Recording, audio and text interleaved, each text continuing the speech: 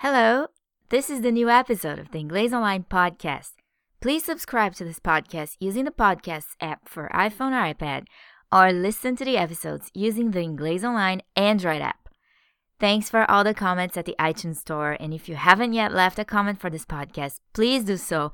The more comments for the Inglês Online podcast, the more people will find out about it and listen to the episodes. Thank you for telling your friends, your neighbors, your family, and keep listening. So, an Inglês Online reader asked me about the word gig yesterday. He was reading a business book and came across the expression full-time gig. He was surprised to see that, since he thought a gig meant a temporary job, or maybe not even temporary, but sort of a side job that you take in addition to your full-time job to make some extra cash. As it turns out, though, the word gig has been used in a much broader sense for a while now to mean a job or work. It's a slang word for sure, so it's always informal. Before I give you more examples, let's just go over the original meaning of gig. In the beginning, gig was used by musicians when they were hired to perform somewhere. The word gig is still very much in use with that meaning. For example, I sometimes go to bars to see live music gigs here in London. They usually have lineups of 4 or more gigs on the same night. Some gigs are better than others, and in general, they leave the best gigs for last. So, if the first performance starts at 8, for example, you'll probably see the 4th or 5th gig around 10 or 10:30, and this will probably be the most popular ones.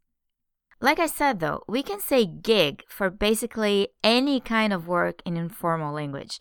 It doesn't matter if it's temporary or full-time, if it's music related or not. All you have to do is qualify it. A full-time gig, a temp gig, a side gig, a great gig, and so on. You may be telling your friend that you're starting your new job as an analyst for a big consulting company. You tell her about the hours, the pay, the job description, and your friend thinks it's an awesome job. She says, "Wow, sweet gig." And you agree, it is a sweet gig. It's going to be your full-time gig from now on.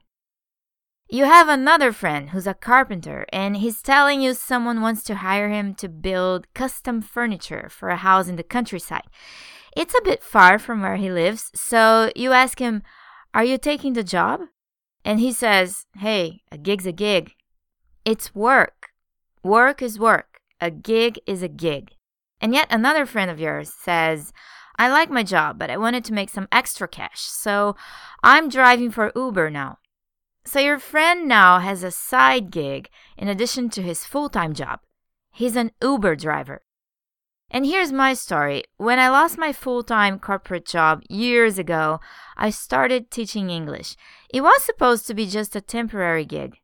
It turned out to be more than that, as it lasted for a few years, and eventually the Inglês Online website turned out to be my full-time gig. So what's your gig?